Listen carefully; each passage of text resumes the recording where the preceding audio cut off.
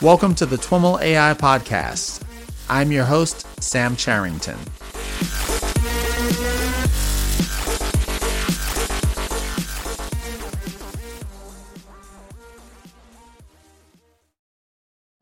All right. Hey, what is up, everyone? And welcome back to TWIML Fest.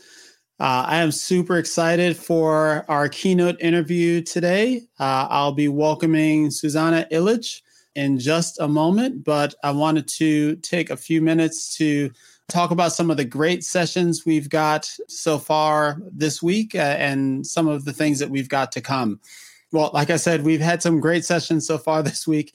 In particular, I wanted to shout out a couple of highly interactive opportunities that we started this week, but it is not too late to join in on. The first is our Codenames competition, where you can join in a contest to build a bot to play the Codenames game. We had a launch for that session yesterday, but we will be continuing that activity throughout TWIML Fest, throughout the month of October. And likewise, we also launched our AI for Good hackathon. This is where you can use NLP to try to identify, assess companies' statements of regarding modern slavery. That information for those sessions can be found on their session pages. And like I said, it is not too late to join. Still to come this week, later today, is a deep learning for time series workshop that has proven to be quite popular, and a NLP office hours session tomorrow, in which former guests of the podcast will answer your questions about natural language processing. Next week, we've got a packed agenda, including keynotes with Jeremy Howard and Milind Tambe. We've got a trivia tournament that we're all super excited about on Wednesday evening. And of course, our screening of the Coded Bias film. And new to the agenda, we've got a StyleGAN workshop in which you can roll up your sleeves and generate some art using StyleGAN. All right, so that is it for our highlights for TWIML Fest. I hope you are really enjoying the start of this AI festival. We've got a bunch more to come. Our unconference is still open for both submissions and voting for another day, so be sure to check that out. You can access that via the TWIML Fest site. Without further ado, I would like to welcome on Suzana. Hi, Sam. Hi, Suzana. Welcome to TWIML Fest. Thank you so much for having me. I'm super excited. I am super excited to chat with you about what you've been up to. We had a pre-call the other day and so much interesting stuff. Let's get started by having you share a little bit about your background. How did you come to work in machine learning and AI? I think I have a bit of an unusual background maybe to be in AI. So I'm a domain expert in AI, actually. I'm currently a computational linguist and a product owner at Causally, an AI startup based in London, where I'm working on causality extraction from biomedical text, which is very, very exciting. I just joined recently, about 6 months ago, and recently moved to London. And before that, I was based in Japan, in Tokyo, for 4 years. And my master's brought me there. So my academic education is in applied linguistics. So I'm a linguist in AI. And, at some point, I was always working in natural language processing with smaller scale data sets. So a couple of hundred texts, started with that, very manual work, then a couple of thousands, couple of 100,000. And at some point, I realized I needed more complex approaches, more complex computational approaches. And I started reading about machine learning, and I was absolutely fascinated by learning algorithms and knew this is the direction I want to take. I moved to Japan, started my PhD in applied linguistics, and got my first research position at the National Institute of Informatics, where I was working on deep learning for effective computing, the field that I'm in, emotion recognition from text. Then shortly after that, I started working in a contract position for Google Japan, where I was working on natural language understanding at a very different scale. So moving from small scale to very big scale. And it changed kind of my way of approaching data work, approaching language, and making very strategic decisions about language. that ideally scales across millions of documents. And while I was doing that, I started an initiative called MLT. And I think maybe that's the one that people know about. MLT is a nonprofit organization that helps people learn about machine learning and really get into machine learning, deep learning, and related fields. And we have about 7,000 members right now. We're growing globally since we moved all of our efforts online. Maybe you have similar experience with TWIML AI, with the TWIML AI community. And very, very happy to see MLT grow. That's awesome. Now, I've got to ask, 日本語がわかりますか？まだちょっと難しいと思うんですけど、well, it's still a bit hard for me, but yeah, it's okay. So folks that have listened to the podcast regularly know that languages is one of my things. It's usually cramming before a trip, and pretty much the only thing that I remember about Japanese is asking that whether you understand Japanese and Shinjuku eki wa doku desu ka? How to get to Shinjuku train station. That's a good one. That, I'm out of luck. Oh, you have to know how to order, right? If you're in a restaurant, you say, "Sumimasen, osusume wa nan desu ka?" So what's the recommendation? Please get it for me. Nice. So that's nice. How did you enjoy Japan? I absolutely loved it. So I worked very hard, but I was also very fortunate to have had a lot of really great opportunities there for professional development and growth. And apart from that, Japan is just a wonderful country, wonderful people. And Tokyo, I still miss Tokyo. Even though I love London, I learned to love it, but Tokyo is still pretty amazing, yeah. That's awesome. Awesome. And so your work at Causally, tell us just a bit about the use case there. You mentioned that you're applying causality to research documents. Mm-hmm. Exactly. I'm leading the development of our causality extraction module, which is at the core of our product.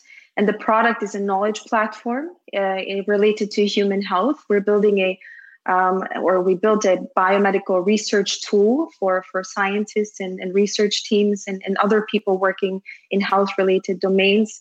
And the interesting thing about this, and our CTO would say it's a paradigm shift in the way we do literature search, because what we're traditionally doing is keyword search, co-occurrence. But what we do at Causally is we identify causal relationships, which is very important for biomedicine because it is a very evidence-driven field.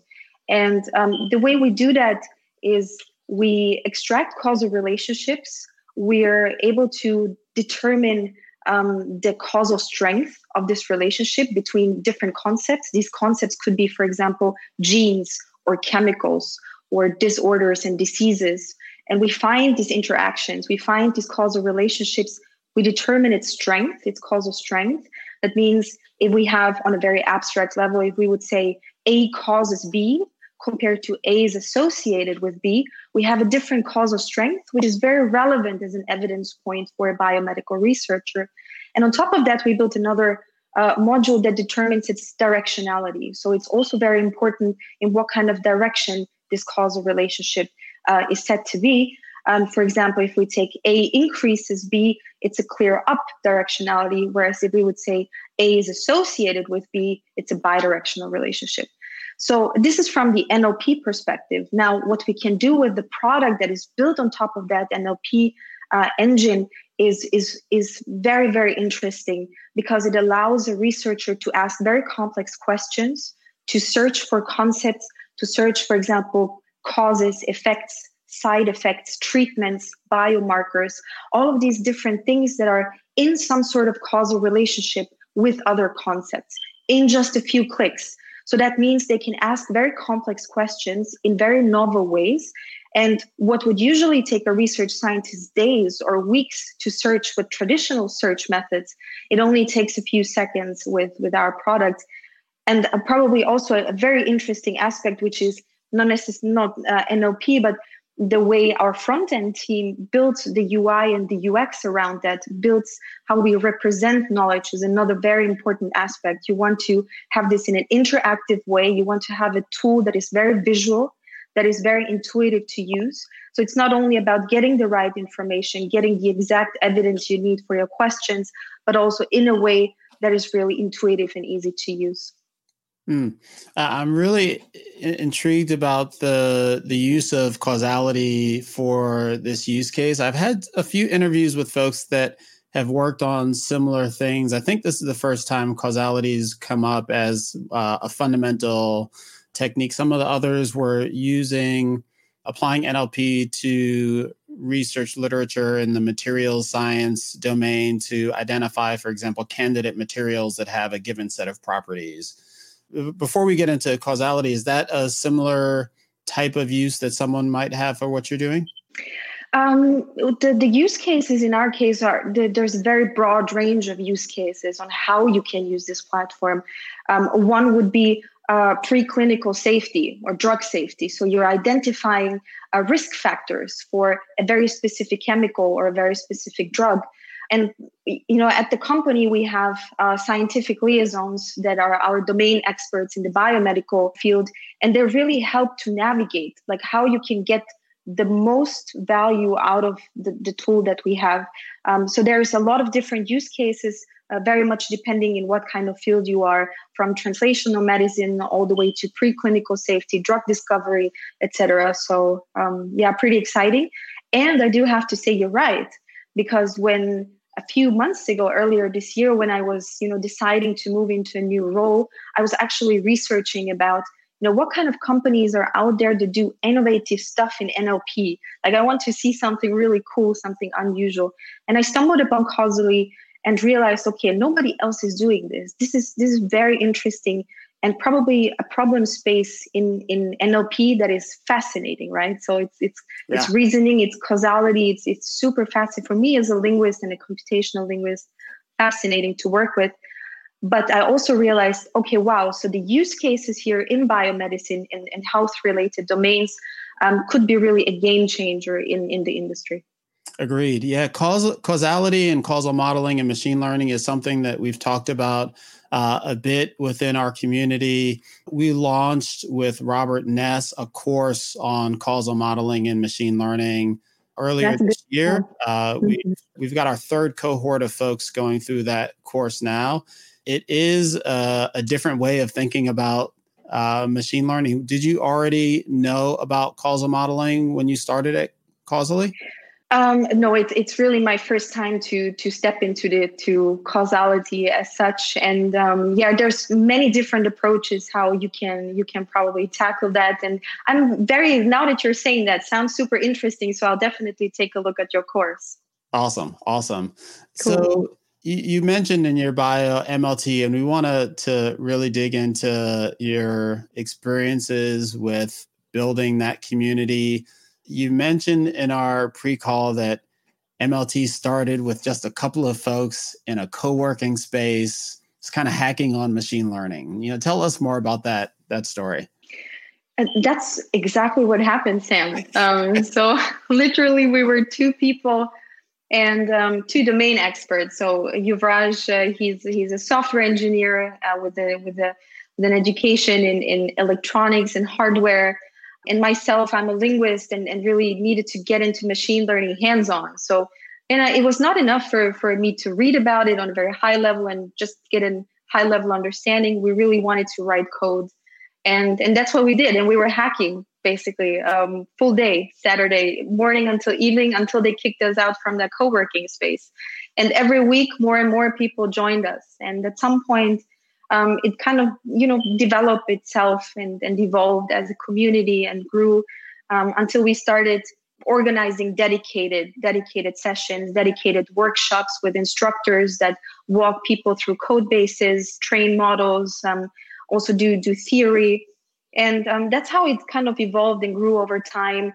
And 1.5 years ago, we established MLT as a nonprofit organization, which was very, very exciting for us because it kind of moved from, being a hacky kind of place for coders into a nonprofit that is dedicated to open education, that really wants to include all kinds of people with different backgrounds into the discussion of machine learning, hands-on.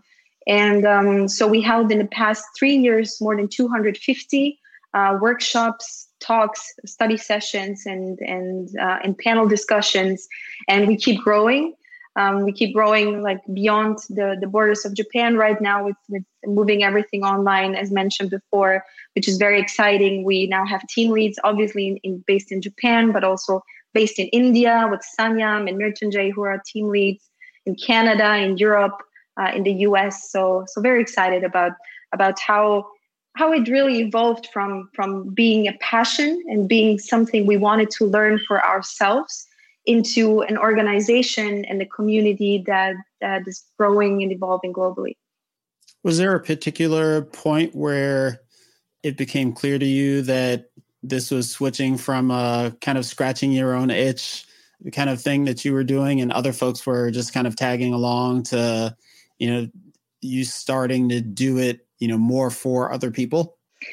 I think so, yes. At some point, there was certainly like a point where I realized, okay, this is growing just beyond what I intended it to be, into something bigger. And I think the kind of the game changer for us was when I met Taizo-san, who is a serial entrepreneur in Japan. He's not only investing in startups, but he's also supporting nonprofit organizations. And he built a startup called Vivita. And Vivita is an interactive, collaborative, creative tech space for kids. So kids can come in and they can explore and experiment with hardware and software. And we met and we kind of had the same vision. We wanted to build this interactive, collaborative space, even though I was with adults and students and professionals in the machine learning space, and he was more in the creative space for kids. We kind of shared the same mission, and he was supporting MLT that allowed us to establish MLT as a nonprofit and not only provide the platform for people, not only provide the community for people, but also provide the resources that are needed in order to get started with actual projects. And this was also the time when we started working on hands-on projects in the field of AI for social good. We established an Edge AI lab with folks who are working on hardware and deep learning for hardware for different kinds of applications. We continued to develop our open education efforts. We published research. So we did a bit of research as well in NLP and also in the hardware edge kind of space. And from then on, I realized, okay, this is becoming something bigger than initially thought, but very happy about it. So It took all that. It took. Wow. Yeah. This Edge AI lab is super intriguing. Tell us more about what you do under that umbrella. It started from an initiative where the projects that we built were, I wanted to have a direction where we have AI for social good. So we're not building products for companies or commercializing products. If we build something as a community, we're building something for a public benefit, for the community or for social good. And it started with us collaborating with a community in Chiba, which is one of the surrounding cities of Tokyo. And it's a hacker community of farmers/technologists. And we visited them. And the first project that we worked on in this rural area was an agri-tech project. So we worked with a suspended robot, and we built deep learning models that could run on small microcontrollers in order to either move a robot or do different tasks, pick and place, object detection, and other things. And from then, kind of, it led one thing led to the other. I think the most recent one, which was very exciting for us, was a team from that Edge AI lab that participated in an Edge AI competition organized by the Japanese government. So those guys were working with actual traffic data from Tokyo, and were supposed to build an object tracking system that is supposed to be deployed on hardware, on a Jetson Nano or an FPGA. And our team worked very hard. I was there every once in a while in meetings, and they worked extremely hard. Achieved gold medal and the third prize. So very excited about that. So a lot of different initiatives in the Edge AI space, a lot of very interesting people also who are in that lab, who are in the community, from Ben, who is a drone engineer, to Naveen, who is an absolute expert when it comes to these edge devices and deployments, research scientist at RIKEN. So super, super exciting stuff. Awesome. And remember me, what was the project that won in that competition? So the goal was to build an object detection and object tracking system, and people were competing. So I'm not sure like what was the how different the winning project was, but in our case, we had several people working on different components of the model, using RetinaNet and ResNet as a backbone, I think, and then building on top of that. Awesome. You also mentioned, and I've got to say, this is super fascinating to me and very impressive that MLT has published research papers and has been engaging in research. Tell us a little bit more about that effort and how it got started. So first of all, we really love collaborating with universities. In Japan, typically structures are very traditional, and it's very unusual to have this open collaboration. So open science is something we really want to foster and to support. So we have different projects, ongoing projects with universities. For example, last year, we were at the Tokyo Institute of Technology, where we held a 2-day boot camp in machine learning for researchers at the Earth Life Sciences Institute. So we're talking about biologists, chemists, planetary scientists. So all these researchers work with different kinds of data, and we're introducing machine learning to them as a potential approach, as a potential method in order to solve their problems. So this is one way how we're contributing to research. The other ways that we're actually working on research. So last year, it also started kind of as a more independent initiative of 2 different projects that were ongoing. One of them was in the NLP field, where I was more involved in. So for NLP, for example, we submitted something to the NeurIPS machine learning for creativity and design. And what we built was we used generative adversarial networks for creative text generation. So we wanted to explore different kinds of training and pre-training methods, different kinds of data sources in order to build models that generate interesting creative text. And we were specifically targeting metaphors, poetry, lyrics, and other things in the creative text space.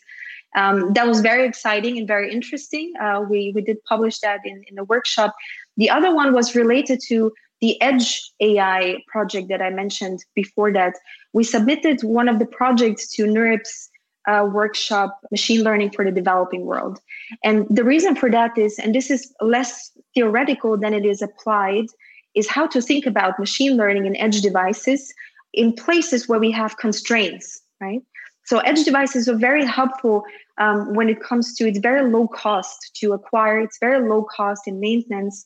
When you run it, it can adapt to certain, differences in your environment, and it can just accelerate the food production, for example, in agriculture. And when we think about developing countries, food production and agriculture is one of the main incomes for people, one of the major sources of income, as well as one of the major sources for food production. So we need to come up with ways how we can utilize technology where we have those resource constraints. So that's how we use deep learning for these edge devices in an agricultural context for specifically developing countries where we have limited resources. Interesting. A lot of the keynotes that we're doing during TWIMLfest, if not all of them, are with folks that have been influential, in the broader ML AI community or their specific ML AI communities. And it may be obvious, but one of my background desires is to just learn from folks that have been pushing communities forward and, what interesting things they're doing that we should be maybe thinking about doing. And the thing that I find, or at least one of the things that I find super interesting about, what you've done at MLT is this research agenda that you've taken on. It actually through this causality course that I've mentioned, we've had a couple of students in that course, in the first cohort of that course, end up working on papers with the course instructor, with Robert, which we're super excited about. But I'd love to hear from folks in our community who might be interested in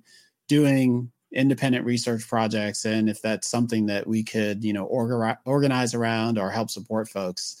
It sounds a little bit like it's an early effort and it's evolved a little bit organically around a few folks and their personal research interests. Has have you kind of institutionalized it beyond that, or is that kind of where it is right now? It's definitely where it is right now because, as you mentioned, I also believe independent research is something that I'm absolutely interested in. And if it is community driven, it's something else, because research is very hard work. It's not something that you do on the side or just kind of, comes up. It's something that you very hard, work on. And for us, it really has been very difficult to transition into, let's put it this way, institutionalizing, because it requires not only resources, but resources in the sense that communities are hardly ever self-organizing. So it needs structure, it needs a target, it needs a direction. And these are things that are still very hard to accomplish for an open community or for like independent research initiatives. And that's why I think you're right. At some point, if it's just as it is right now, it will never evolve. It will just stay just a few folks who are interested in research. But in order to really make this something great and something valuable, it probably has to be at least in the direction of institutionalizing it or giving it some structure. So that will be the end goal. Let's see where it will go. Yeah. I interviewed Andreas Madsen a while back, who's an independent researcher. If I'm remembering the story correctly, he tried to join a PhD program or get a particular PhD advisor or something like that, and they wouldn't have him. And so he went on to kind of do his research independently and ended up getting published in one of the major conferences or journals. Yes. And when you ask him, like, what's his main advice for being an independent researcher, I think it's don't, right? It's don't do it. Try hard. Don't do what I did. Try harder to find some affiliation because it's really, really hard. It's really hard. Yes. But his story is super inspiring. So he's done a phenomenal job. So yeah. But it certainly requires a ton of commitment. What's interesting in here to me is, can community provide the support that a formal institution, might provide? So maybe folks doing quote unquote independent research in the context of a community, maybe, is there a structure that can make it so they're not as independent as someone as Andreas was? They have support, they have folks that can help them make connections, they have mentorship, things like that. Interesting, potential things to think about. Absolutely. I agree. And it probably has to be something in between, right? Mm-hmm. It's very hard to do it in a very open, self-organizing way, but it also doesn't have to be fully institutionalized, if you will. But it can be something in between, and you get the best of all worlds, collaborating with universities or institutes. So I really do believe that there's a lot of different possibilities and opportunities if you put a bit of thought into it and some time and dedication. Mm-hmm. I want to pull in a question from one of our listeners. Alisher is curious, what inspires you and who inspires you out in the AI and ML community?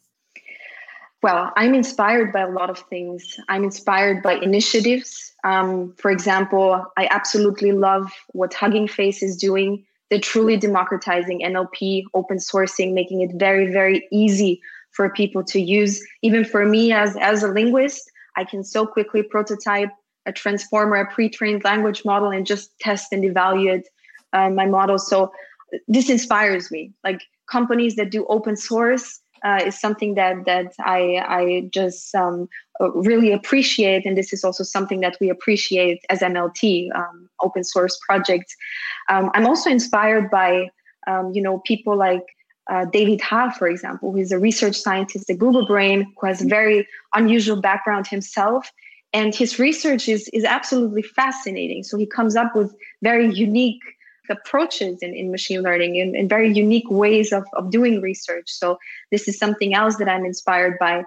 And I think just generally being in MLT and being in the midst of it, and I just briefly talked with Jose about it from Twiml AI before that, is just being in the middle of a community where people learn from each other collaboratively, where they work together towards something that they're genuinely interested in, something that they want to push it's something that is inspiring. So we keep working on projects, and people are putting so much time into teaching other people or coding and building projects.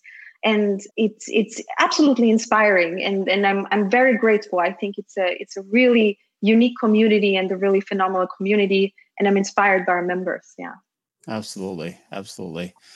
Another question from Anupam, going back to causal modeling. Maybe talk a little bit about how you learned it. What were some of your key resources in coming up to speed with causal modeling?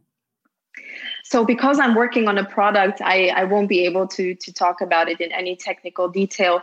But as I mentioned before, there's many different ways how to approach causality.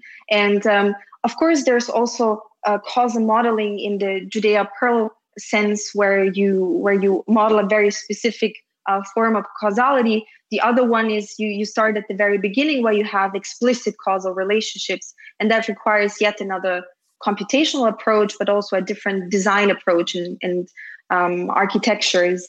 And what I would suggest, I would just look into the course that Sam just mentioned. That sounds pretty wonderful to me as a good starting point. Awesome. I'm curious about your transition from the domain expert to machine learning practitioner. Maybe let's dig in a little bit deeper on, what that was like for you, and how the sessions that you essentially MLT helped you make that transition. Yeah, it was quite difficult. So coming from an unusual background means that you have to catch up with a lot of things that you typically don't have during your education or in typical curricula. So I had to take every opportunity to learn about different things, hands-on as well as theoretical approaches. And but I do have to say, so I am still a linguist, and I am passionate about solving language problems. And I'm not the machine learning engineer in that sense. I'm also not a computer scientist. What I do is I spend most of my time working on data, understanding language, understanding the problem at hand and the task, understanding the property of that data. And then I study algorithms and models, and then I prototype. And when I study these algorithms, I study, I want to find the model that solves my problem, not necessarily a particular one, not necessarily the fanciest one or the state-of-the-art one. It has to solve my problem. And then I quickly prototype. And I really want, as a linguist, I wanted to understand properties of algorithms, their needs, their weaknesses, their strengths, in order to prepare that data for modeling. And then I spend very little time on actually engineering or architecting. What I look at is the output. I evaluate what did that model learn, and I interpret it, and I make decisions if that's good enough or not. And then I go back and reiterate. So my work indeed is like really mostly on data, on making strategic language decisions, designing the system, and then evaluating the output and doing quality assessment and going back into reiteration. So from that perspective, I'm not a machine learning engineer. I'm definitely the domain expert. Mm-hmm. So that is collaborating with engineers and computer scientists. It reminds me of an interview that I did recently with Emily Bender, which ties into a question that Miguel asks. I think we ended up titling that interview, "Are there enough linguists in natural language processing?" Kind of speaking to this idea that NLP in a lot of ways has developed into a field of study, not necessarily divorced from, but, separate from kind of the fundamentals that linguists learn when they're studying languages, all statistical as opposed to based on the languages themselves. And I'm curious and Miguel is also curious, kind of your take on that relationship between linguistics and NLP and machine learning. So I was always in an environment where it was very multidisciplinary. So, for example, in my previous jobs, linguistics and engineering or AI and machine learning really goes hand in hand. And I think this is a very good approach. AI is multidisciplinary. It's not especially when we're working on products. We need to understand social implications. We need to understand data. We need to understand models, and we need to understand how they're deployed with what kind of impact. So I do believe there is a very big need for linguists or domain experts in general in AI. So we're working with, as I mentioned, linguistics, linguists, engineers, and biomedical researchers, scientific liaisons. So all of that goes hand in hand in order to build the best NLP system that we can build. So I think it's crucial, especially when you're in industry working on products, but there needs to be also this collaborative way of making things happen. And I think that's where we're still kind of at the very beginnings of understanding how we can bring disciplines together to actually build systems that can be deployed in the real world. Mm-hmm. Speaking of being in industry and owning products, you are the product owner for your particular product. So in addition to working on the NLP side of things, in addition to bringing domain expertise to the problem, you also need to think about how all of that comes together and creates a product. I'm curious if there are any things that you've learned about that aspect that are unique and non-obvious. Unique and non-obvious. Yeah, that's a good point. So I was in my previous jobs always in between those two, in between very technical work and this project management or as a product owner. And typically in a very technical position, you focus on problem solving. So you focus on the very technical problem solving. As a product owner, you start your work before that. So you really have to have a full view on the product. You're owning its technical development, but always with the very specific targets in mind. So what you want as a target as a product owner is to maximize the impact of your product. So when you go into planning phase, you have to have the full view of your team, where you are, your backlog, what needs to be done, what kind of things could potentially have what kind of impact. And when I'm talking about maximizing the impact of a product, I mean to maximize the value for our users. So you really have to have all of these things in mind. So it's not about only solving a technical problem. It's having the bigger picture always in mind, like making decisions very strategically towards that goal. And once you go into the technical development and the implementation, you plan and you design your sprints, and you do quality assessment, and you reiterate the development cycle. So for me personally, it's very exciting to do both. I love doing the technical work because you just do your own thing, and you're very occupied with technical work, which is great. But I also really like thinking about the bigger picture. How does that product actually bring value to our users, and how can we maximize its impact? Mm-hmm. And do you think that there are unique opportunities in product for folks that understand ML and AI deeply? Absolutely. I think so. Yeah. I think it's obviously there are very specific roles, right? As a product manager, you have very specific responsibilities. As a product owner, it's maybe more technical than customer oriented. But having a very deep understanding of machine learning and deep learning is going to help you make better decisions for the product overall, and vice versa. I think if you're a very technical person, but you have an understanding of what does it actually mean that I'm working on? What is it? What kind of value does it bring for the company or for the user? I think this has huge value for the company and for the user. So definitely a place for that as well. Yeah, on a related note to product, one of the things that you mentioned in talking about Causally was the emphasis on the user experience, the UI. That's something that I used to talk about quite a bit early on in the days in the podcast. Early in the podcast, and to some extent to this day, I would, there were certain things I was trying to figure out about kind of what folks were doing. And one of those things early on was is anyone thinking about, the unique principles of design, in the context of machine learning and AI and, more general, when the product has a statistical, probabilistic background or mechanisms, as opposed to kind of the way people expect things to work now, which is maybe more deterministic.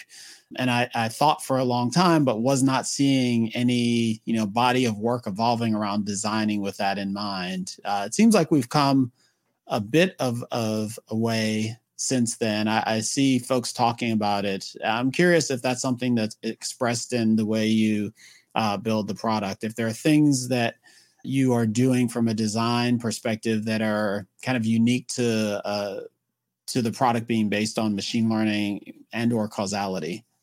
Absolutely. And I think, it again goes back to the previous question that we discussed. AI is indeed multidisciplinary, and it really requires this cross-functional communication across teams, especially when we're talking about products. And in our case, as I mentioned earlier on, it's sort of a paradigm shift, right? We're moving from traditional search, deterministic search, if you will, to something very different. And UI and UX is a very important component for us. The front end is one of the most critical aspects, because you want, as you mentioned correctly, right? People are used to doing certain things in a very certain way. Now, this doesn't apply only to machine learning, just in general. When you're introducing innovation and when you're introducing new technology, that's always something to think about. And obviously, in the age of AI and data, it requires yet another approach, maybe, of thinking about how is the user going to perceive this? How is it intuitive? Does it make sense? And we put quite a lot of effort into our UI and UX. In our designer and front-end team, the communication is always there, and it's always very important towards the user, but also towards the NLP team. So having this cross-functional communication with the user in mind when you're bringing innovative and new technology is something very critical, I think. Question from Larry is focused on causality applied across multiple languages. We know the statistical approaches to NLP can often be language neutral. Does that apply to causal techniques as well? So we currently work only with English because the research bodies is science is mostly written in English. So we're working with English. Again, like there's different approaches, and some of them might apply for different languages as well, right? So we see that all the time, that we build models for different languages. In the causality area, it's something that is probably very critical, and this is coming from maybe also linguistic theory. It's less about syntax. Maybe we're talking about different languages. If we think about Japanese, for example, causality might be expressed in a different way than it is in English. So there's certainly things that are language specific, as for anything in language modeling. And on the other hand, there might be similarities where you can use maybe similar computational approaches. But in our case, we're working purely with English. Awesome. Patrick is curious, what got you interested in linguistics at all? Is it primarily around an interest in language, or an interest in how the brain works, or something altogether different? Actually, when I was interviewing, somebody asked me if I regret not studying computer science, because I'm, very deeply into machine learning. And I said, no, I did not. I think I studied the right thing. I'm very, very fascinated by language and thought, by reasoning, by how the brain works, how we express things. I have always been. And studying linguistics really opened up like a very, very interesting opportunities for me to think about language. So when you start studying linguistics, you acquire some typical theoretical knowledge about it, like syntax, morphology, semantics, and all these things. And then you get into more interesting things like argumentation theory and logic, and different patterns that you kind of use in different scenarios. And with applied linguistics, you can use all that knowledge and break into tech, as I did, and work on a larger scale with data and different computational approaches. And I do think that I, studied the right thing, and I still do. I absolutely love solving language problems. That's exactly my thing. And as I mentioned, I also enjoy, learning about algorithms, writing codes, and thinking about product. So for me personally, couldn't be any better. Awesome. Question from Claudia. When you are thinking about building a product, how do you balance the desire to, maybe use the newest, shiniest thing versus, more traditional, stable approaches? Do you use, without revealing state secrets, do you use GPT-3 and Causal, or are you looking at that kind of technology? What I can tell you is that, and industries as pragmatic as I am, you want to solve your problem, and you don't need the fanciest algorithm of all that is going to be, that it has to be trained on GPU clusters, and it's going to cost a fortune, and then you can't really explain it, and getting you into trouble here and there. What you want is to solve your problem. You want to build a system and to use the models and to use the computational approaches that most efficiently solve your problem. And that includes, also thinking about things like, as I just mentioned, resources, right? Accuracy, performance. And this is a trade-off that you have to make. So you kind of have to strike that balance between, okay, here's a problem. How do I solve that problem in the most efficient way? And then you go and choose the right method for you. You test it, you experiment with it, you evaluate it, and you reiterate if necessary. So in that regard, research and industry is quite different. So in industry, we have a much more pragmatic view on things. And I think Chip Huyen, actually, who is a phenomenal machine learning engineer. She just published recently a slide deck on that, how she explains the differences between machine learning research and machine learning in production. And it's quite a difference. So you absolutely don't take the shiniest models if they're not solving your problem, or if they're not the best model to solve your problem. If they are, then you go for it. So your comments there in some ways echoed or at least brought to mind for me some of your work in MLT in the sense that you've got, when you're working with edge types of use cases, you've got tremendous resource constraints. When you're working with developing communities or countries, you often have resource constraints. And I'm curious the connection between your work professionally and your work in the community. Does your work in the community make you a better professional, or does that exposure kind of enhance you as in your career? I think it does in multiple ways. So, being part of the community really helps me learn about things. If I want to experiment with certain things or learn about certain things, this is a platform for me to do so. And that's very similar to TWIML AI. So it gives you the opportunity to be creative, to try out things, to experiment with things. And that's how you grow in that kind of very particular direction. And that also helps me as a professional. As a professional, you typically, when you work on a product, you need to build things that work, that are reliable and robust. And there's sometimes not much space for creativity and experimentation, but you really need to deliver a product that delivers the maximum value for your user and customer. So both of these things kind of go hand in hand, and it just makes me probably a more grounded professional, I would say, having to have the opportunity to experience both. And I do believe it's for many members kind of they share this notion of experimenting and just working on things without pressure. And at the same time, you get a lot of responsibility. For example, when you're leading a team, this might be the first time for you to lead a team, right? To lead a project. So this is also a way to gain professional experience. For me, certainly, before I started MLT 4 years ago, I was definitely not in a senior position where I could have said, okay, I can lead teams or I can set the direction for software or for a project. 4 years later, after my professional experience, as well as the MLT experience that I had with, publishing research papers, but also like building projects ourselves, I think it allowed me to grow professionally as well. Question here from Sanyam. Shout out to Sanyam, someone who's been active in both the TWIML and MLT communities, among others, Fast AI as well. Yes. Don't know how you do it, brother. But is there a particular achievement or project by the community that you're most proud of?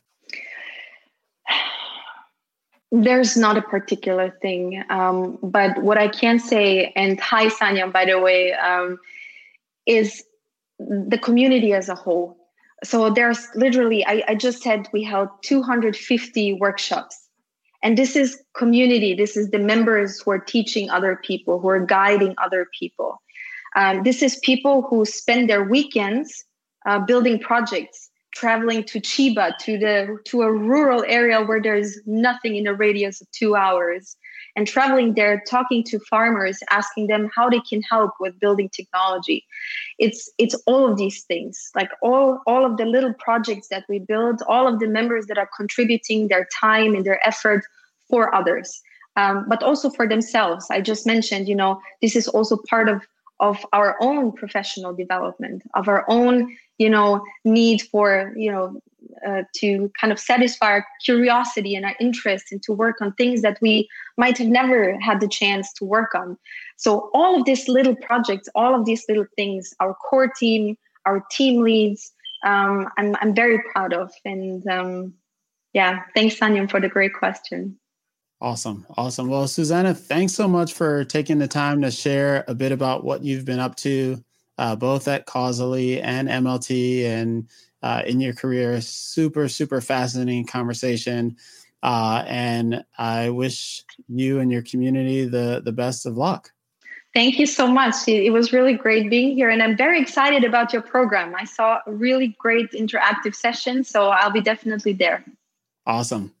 Thanks, Susanna. And thanks, everyone, for joining. Enjoy the rest of TWIML Fest. We've got, as I mentioned at the beginning, a ton more to come. Be sure to check out the TWIML Fest site, twimlfest.com, and the agenda. And please join us. Enjoy, everyone.